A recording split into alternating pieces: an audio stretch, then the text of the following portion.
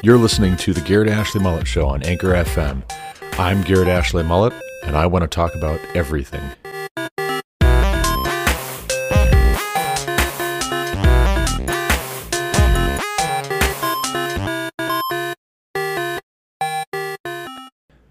For behold, the Lord God of hosts is taking away from Jerusalem and from Judah support and supply, all support of bread and all support of water, the mighty man and the soldier, the judge and the prophet, the diviner and the elder, the captain of 50 and the man of rank, the counselor and the skillful magician, and the expert in charms.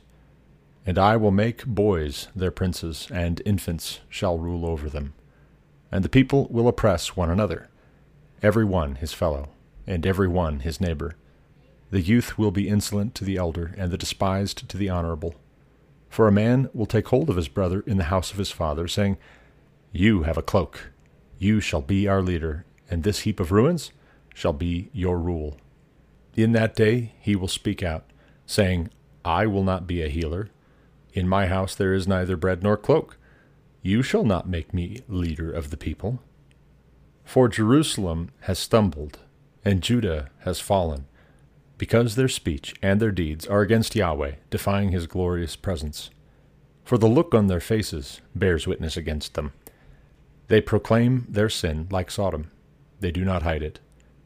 Woe to them, for they have brought evil on themselves. Tell the righteous that it shall be well with them, for they shall eat the fruit of their deeds.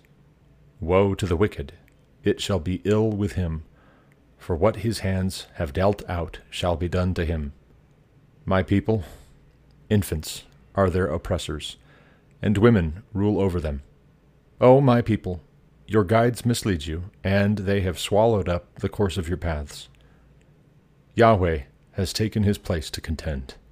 He stands to judge peoples. Yahweh will enter into judgment with the elders and princes of his people. It is you who have devoured the vineyard. The spoils of the poor is in your houses.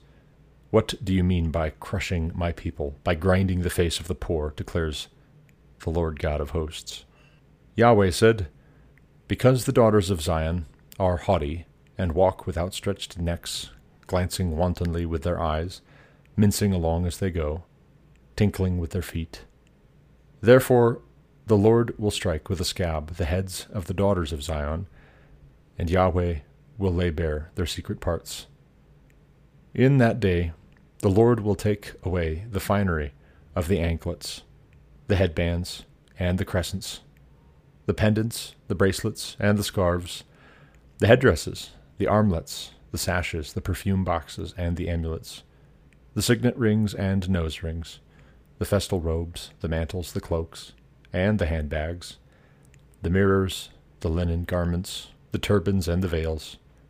Instead of perfume, there will be rottenness, and instead of a belt, a rope, and instead of well-set hair, baldness, and instead of a rich robe, a skirt of sackcloth, and branding instead of beauty. Your men shall fall by the sword, and your mighty men in battle, and her gates shall lament and mourn. Empty she shall sit on the ground. Welcome back to the Garrett Ashley Mullet Show. This is, of course, Garrett Ashley Mullet, coming to you from Greeley, Colorado. Today is September 11th, 2021. 20 years after the events which kick-started what we know of as the War on Terror, invasions of Afghanistan and Iraq, exercises around the globe to fight Islamist terrorists. Today is Saturday. This is episode 147 of Season 3, 212 overall, and I just read for you Isaiah chapter 3 in the English Standard Version. This chapter here will never be an episode of VeggieTales. This chapter here will never be acted out with flannel graphs, with anthropomorphic asparagus, This one does not make it into your children's Bibles, illustrated. Not like this, it doesn't.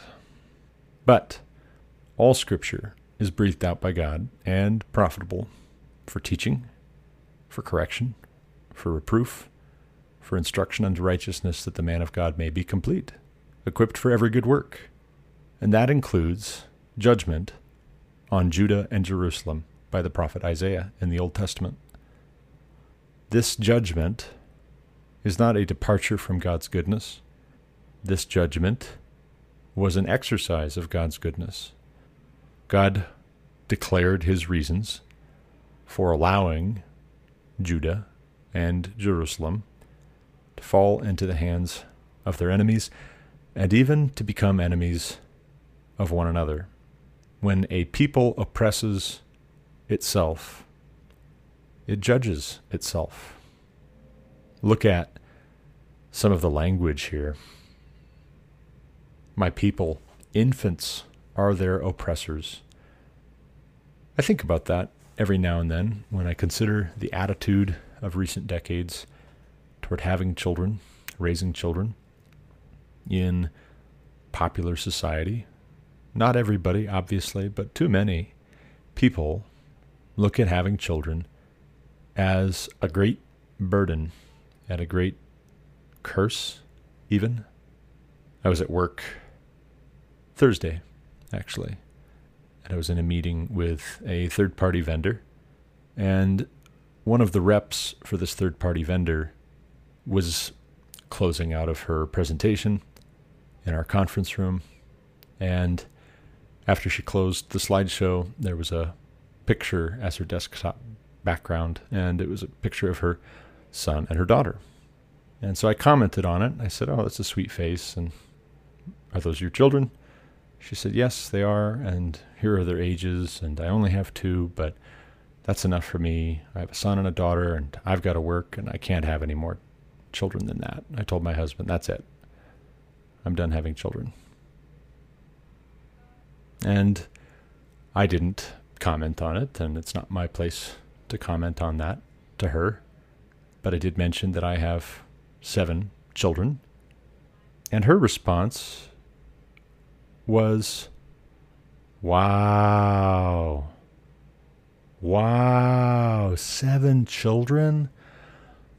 Yes, with an 8th on the way. Wow. And I quote, "Your wife must be a saint." Well, yes, my wife is a saint, but what an odd reply. Your wife must be a saint for you to have 7 children with an 8th on the way. Do we not aspire to being saints? Is that why it's so unusual for a family to have 7 children with an 8th on the way? Not always, obviously. But more often than not, we don't aspire to being saints. We don't aspire to being tried and tested and put through our paces. We don't aspire to being completed and perfected through trials of various kinds, which you don't have to have children in order to face, but you certainly will face when you have children, when you raise children, when you endeavor to train up your children in the fear and admonition of the Lord. But it's such an odd thing to read here in Isaiah 3:12. My people, infants, are their oppressors, and women rule over them. O my people, your guides mislead you, and they have swallowed up the course of your paths. That's such an interesting way to describe what's going on here. It's such an odd thing to say that infants are their oppressors. It speaks to a weakness of character when having a child, having an infant, is seen as ruining your life.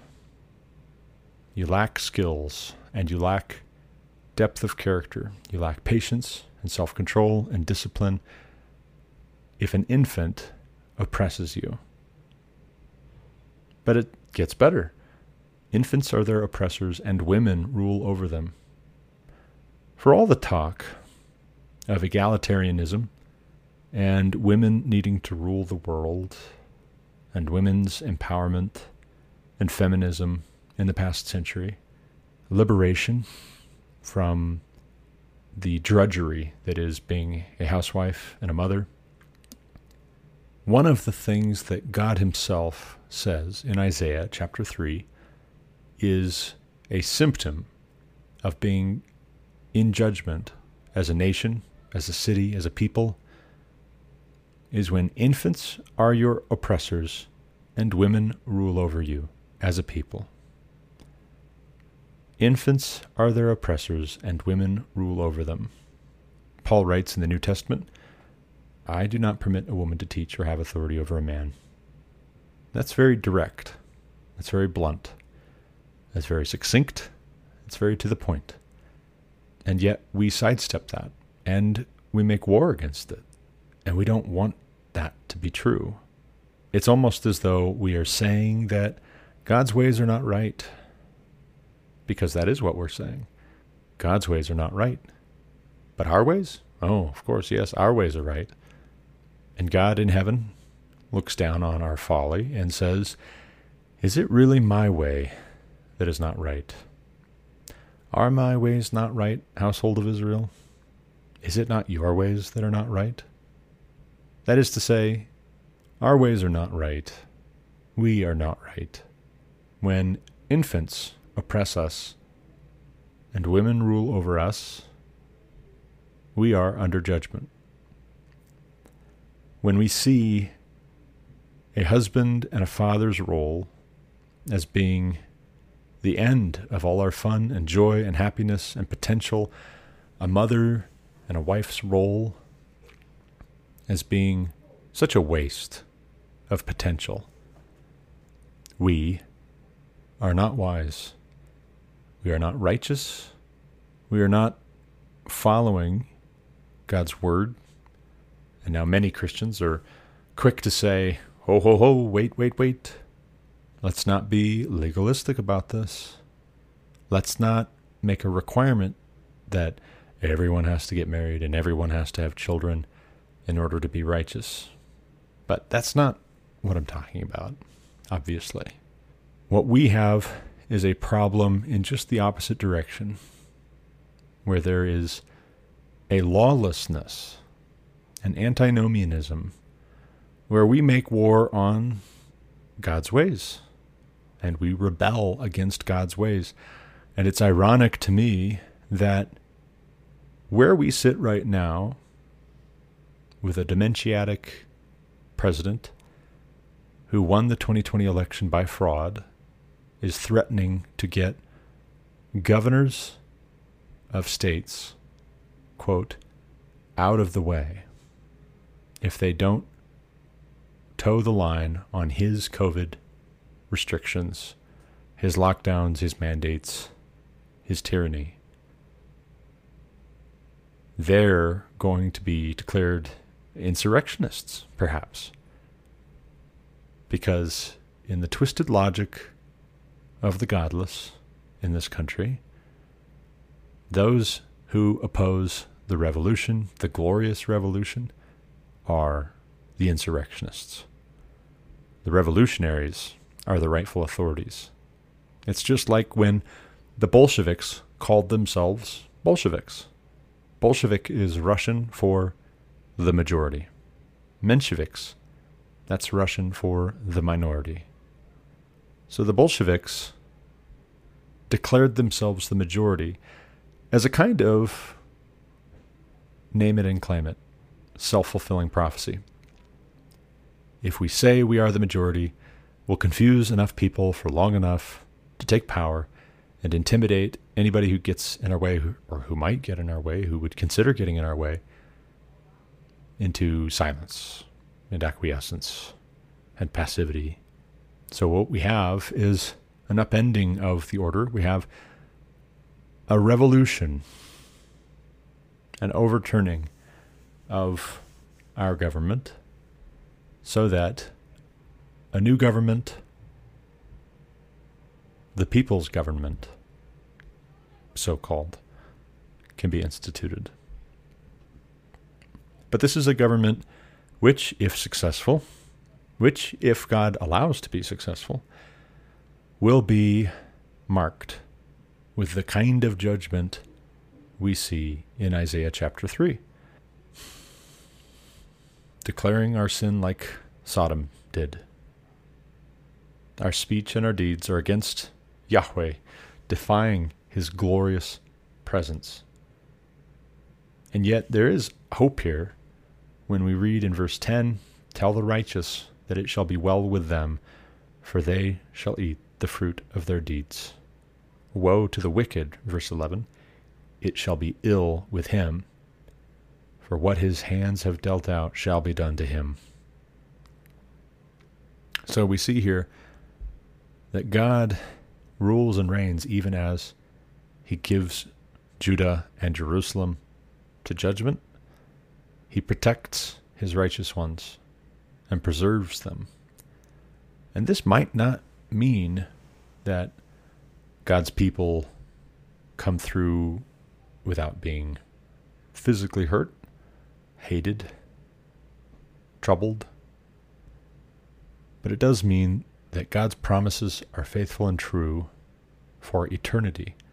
He is faithful and true to his promises, even if we are not perfect, and we are not perfect. But this is what I would say. We do well to say that God's ways are right, and our ways are not right. My people, infants are their oppressors, and women rule over them. O my people, your guides mislead you, and they have swallowed up the course of your paths. You get blind guides who tell the people things which flatter them, which tickle their ears, things they want to hear. Permission, affirmation, license, peace, peace, when there is no peace. These blind guides tell the people that God's ways are not right, but that our ways are right. And so we justify ourselves. And yet it's so interesting to me, verse 6, "A man will take hold of his brother in the house of his father, saying, 'You have a cloak, you shall be our leader, and this heap of ruins shall be under your rule.'" I find it relatable that given the condition of America in the moment, at present, there is a keen desire to have a ruler, a leader, perhaps like Saul, who will lead us out of our current predicament. And yet we have an old man who is not really in the driver's seat. He doesn't really fully comprehend what it is that's going on clearly. He is a figurehead. And the people behind the scenes are seeking to punish their political opponents, even by the tens of millions. And so, is it the case that you have a man taking hold of his brother, almost as if his brother is going to try and run for it? No, no, no, no, no, no. Don't make me your leader. Whoa, whoa, whoa, whoa, whoa. I don't want that kind of trouble. No, no, no, no, no, no, no. Nope. That's a form of judgment for people to be under. And look at the frivolous reason that they want to make him a leader. You have a cloak. You have a cloak? It's like idiocracy. You talk purty. You're in charge now. What? You have a cloak? You shall be our leader, and this heap of ruins shall be under your rule? They're so desperate for the trappings of majesty and prestige, and what they have lost, what is evaporating and disintegrating before their eyes, the glory and the splendor that came with being God's people. So a man having a cloak sets him apart. Hey, you've got a nice jacket. Hey, that's a nice suit. Do you want to be in charge?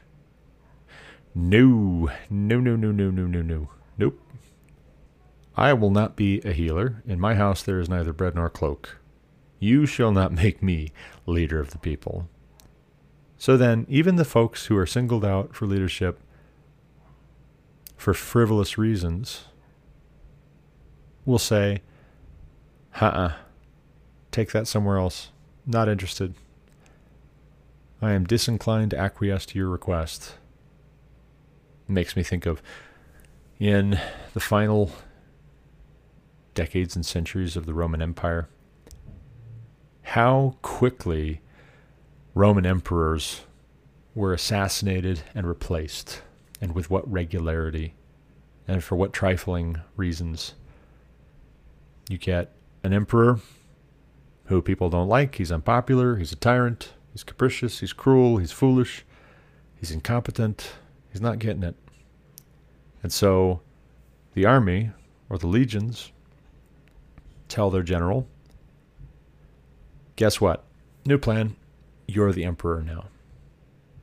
And there's one telling case I remember reading in Gibbon's Rise and Fall of the Roman Empire, where a general had that exact same thing happen.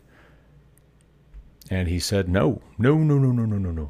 I will not be a healer. In my house there is neither bread nor cloak. You shall not make me leader of the people. And his soldiers actually threatened to kill him if he refused. So then he relented.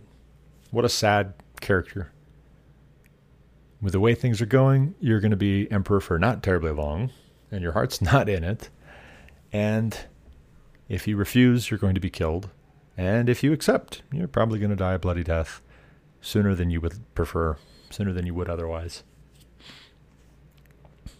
It's such an absolute dichotomy with how good leaders come to be in authority, where a sense of moral obligation takes hold of them, and they look at the plight of the people and they have compassion on them, like Jesus did.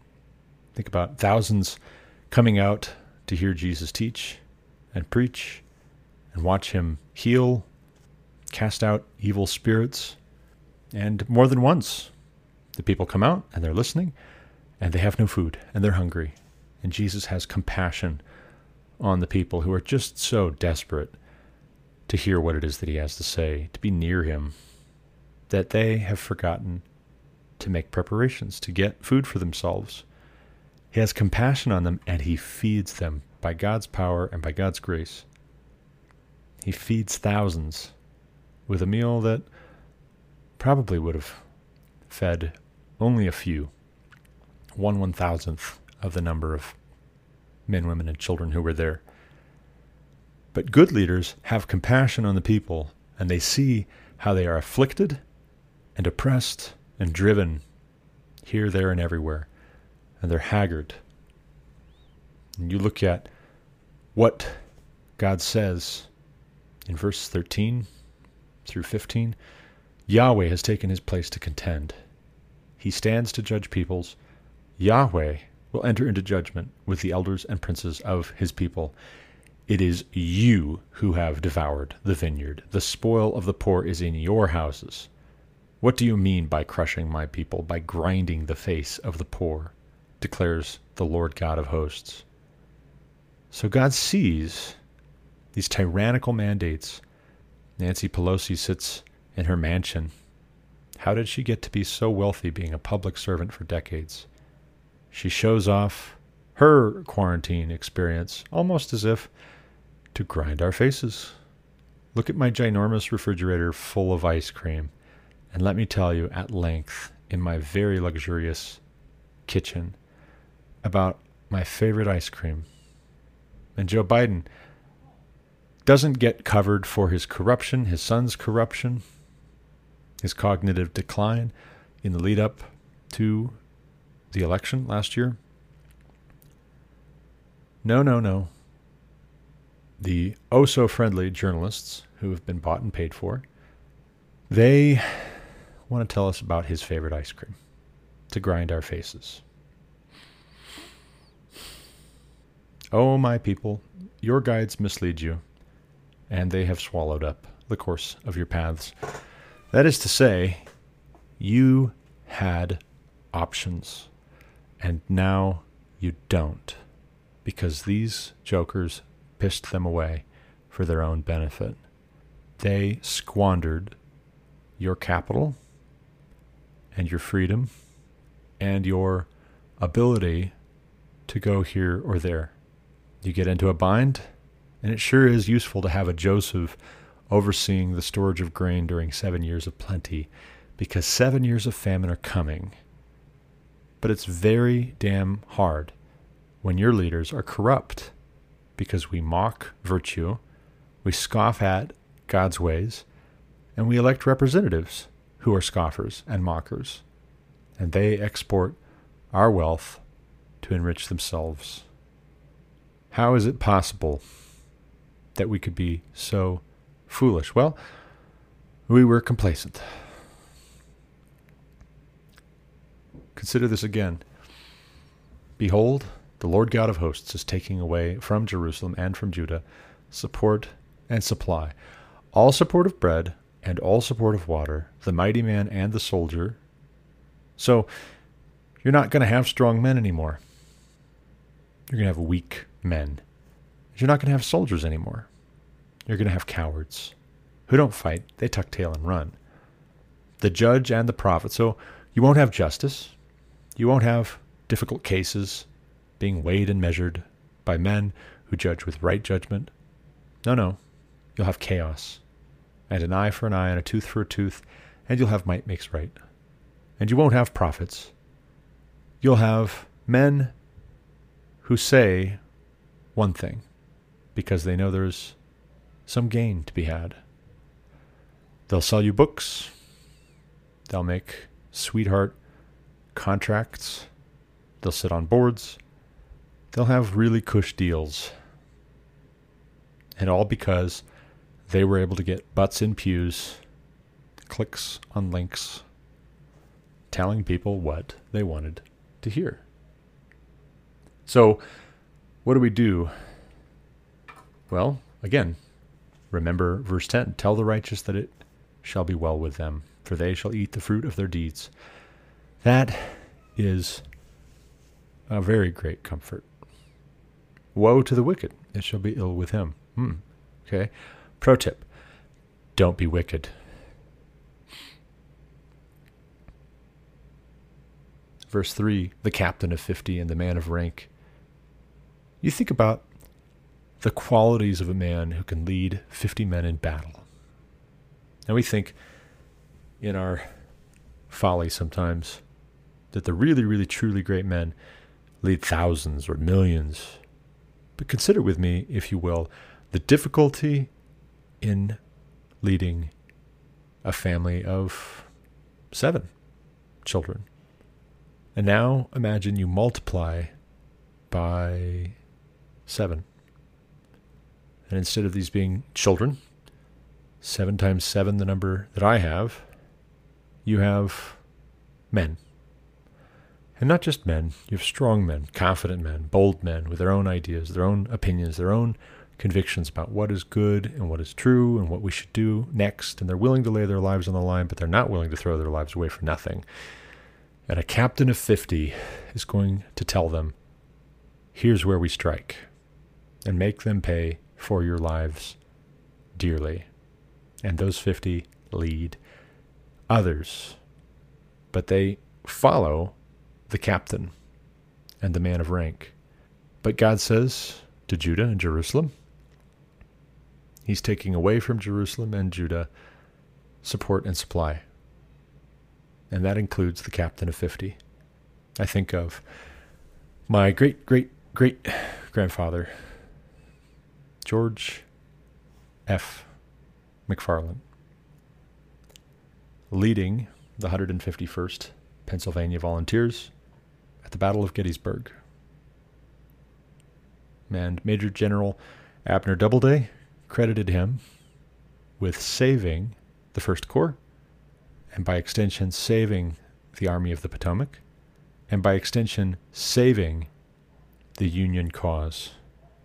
And by extension, if you want to take it a step further, making it possible to emancipate the slaves, really, truly.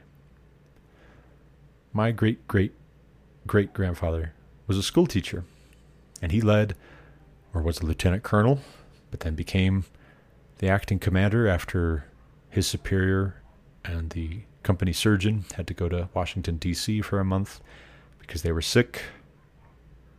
Lieutenant Colonel George F. McFarland led a company of men from Pennsylvania who were known as the School Teachers Regiment because of how many school teachers were in their company.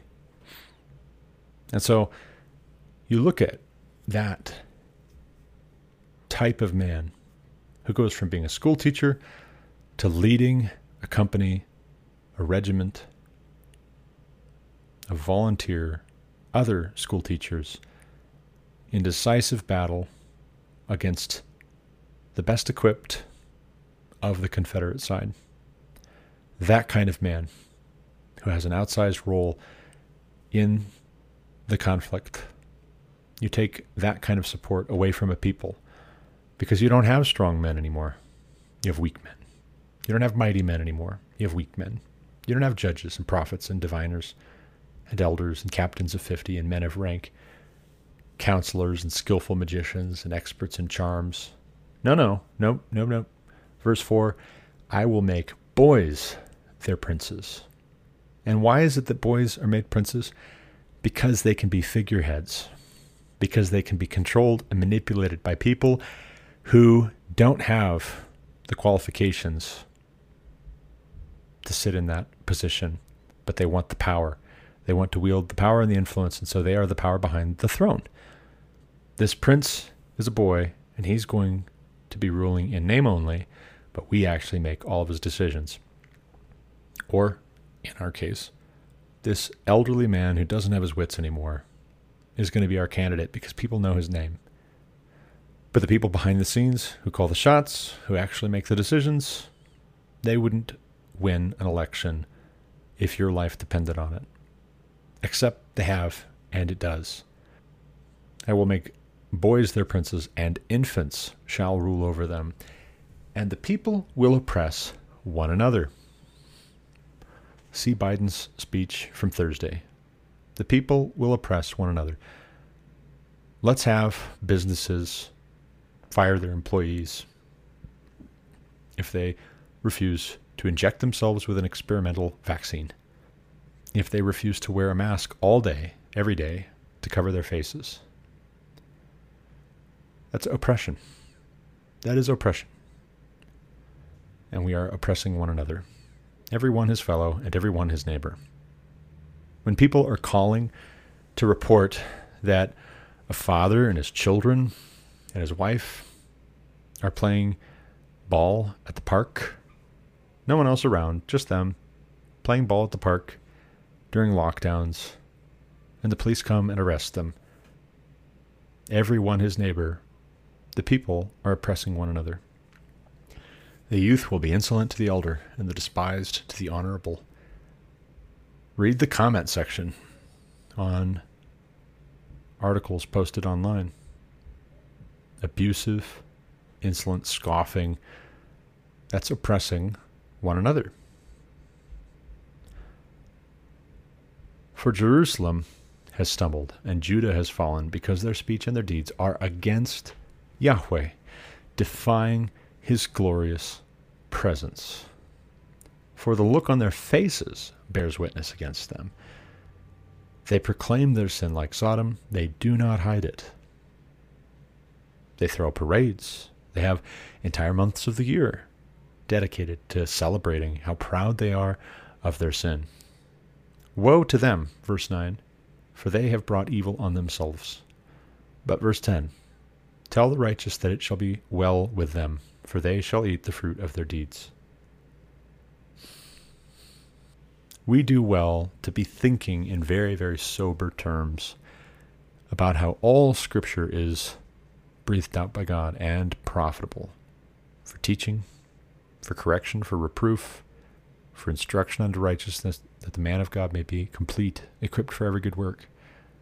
Because the kind of good work that's needed when a nation is under judgment, when a people is oppressing one another, when infants are your oppressors and women rule over you, the kind of good works which are needed, we are not prepared for and equipped for otherwise, apart from all Scripture.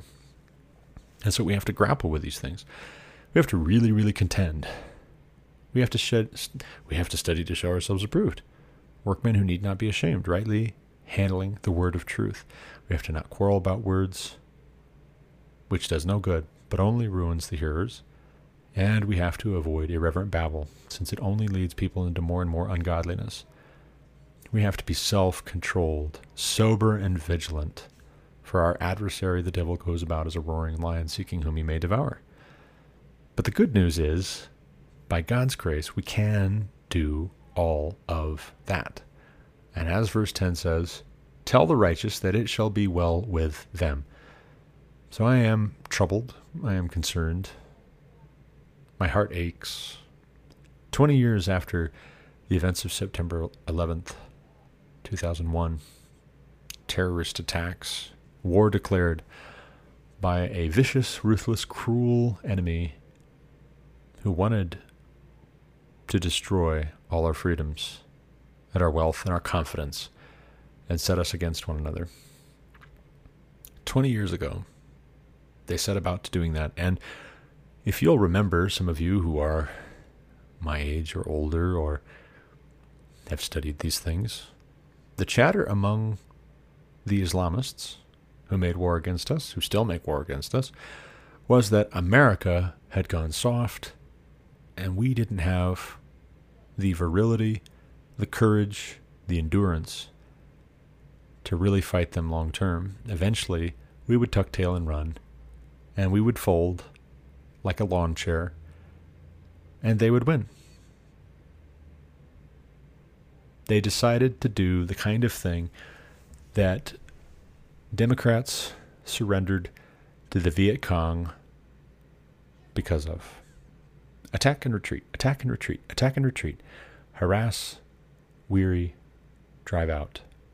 Only they weren't doing it in some Southeast Asian jungle, some foreign country. They were doing it here.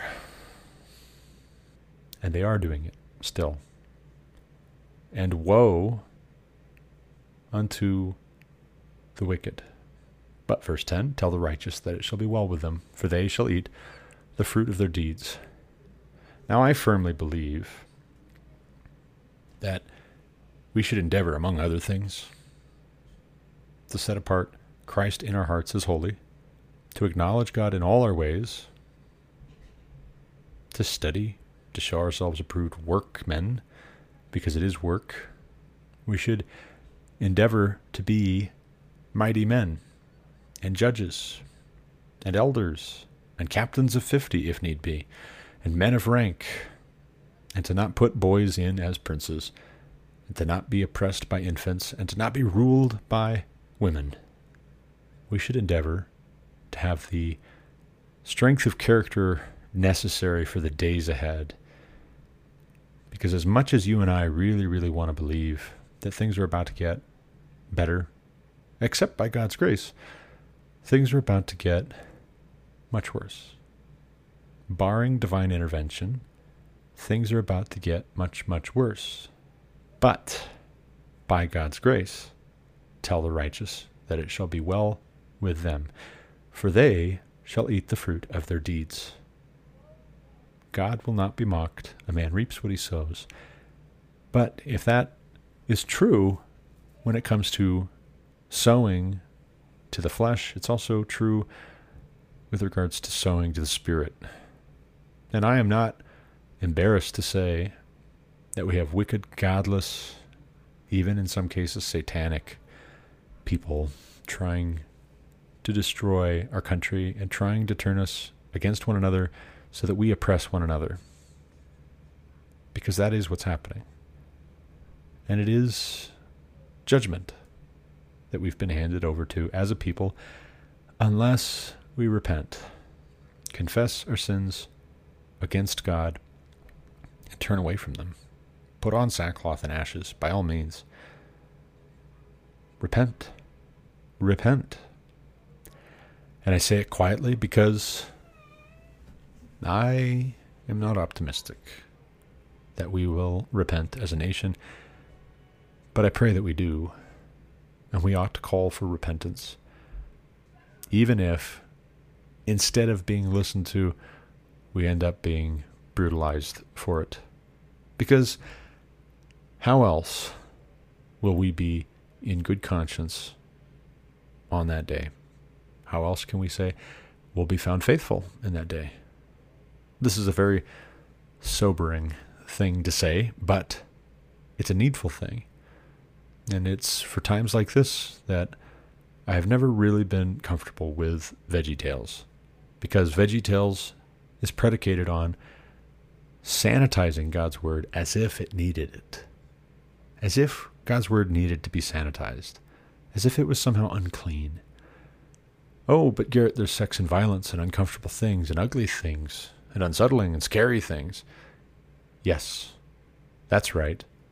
By design, not accidentally.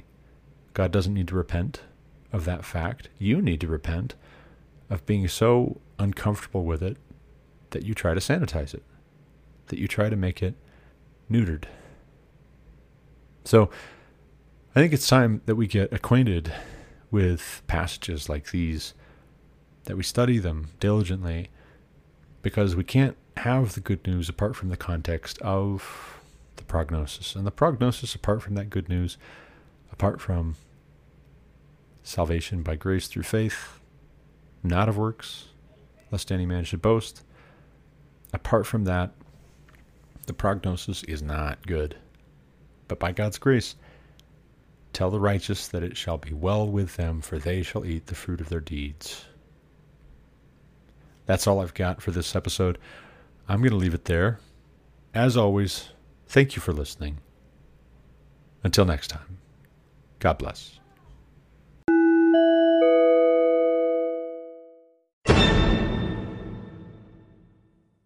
You've been listening to The Garrett Ashley Mullet Show on Anchor FM. For more content like what you just heard, subscribe to this podcast on Apple Podcasts, Google Podcasts, or Spotify. Also check out thegarrettashleymulletshow.com to subscribe to email alerts when new episodes are published. As always, you can reach me with any comments, questions, complaints, objections, or insights at garrettashleyMullet@protonmail.com.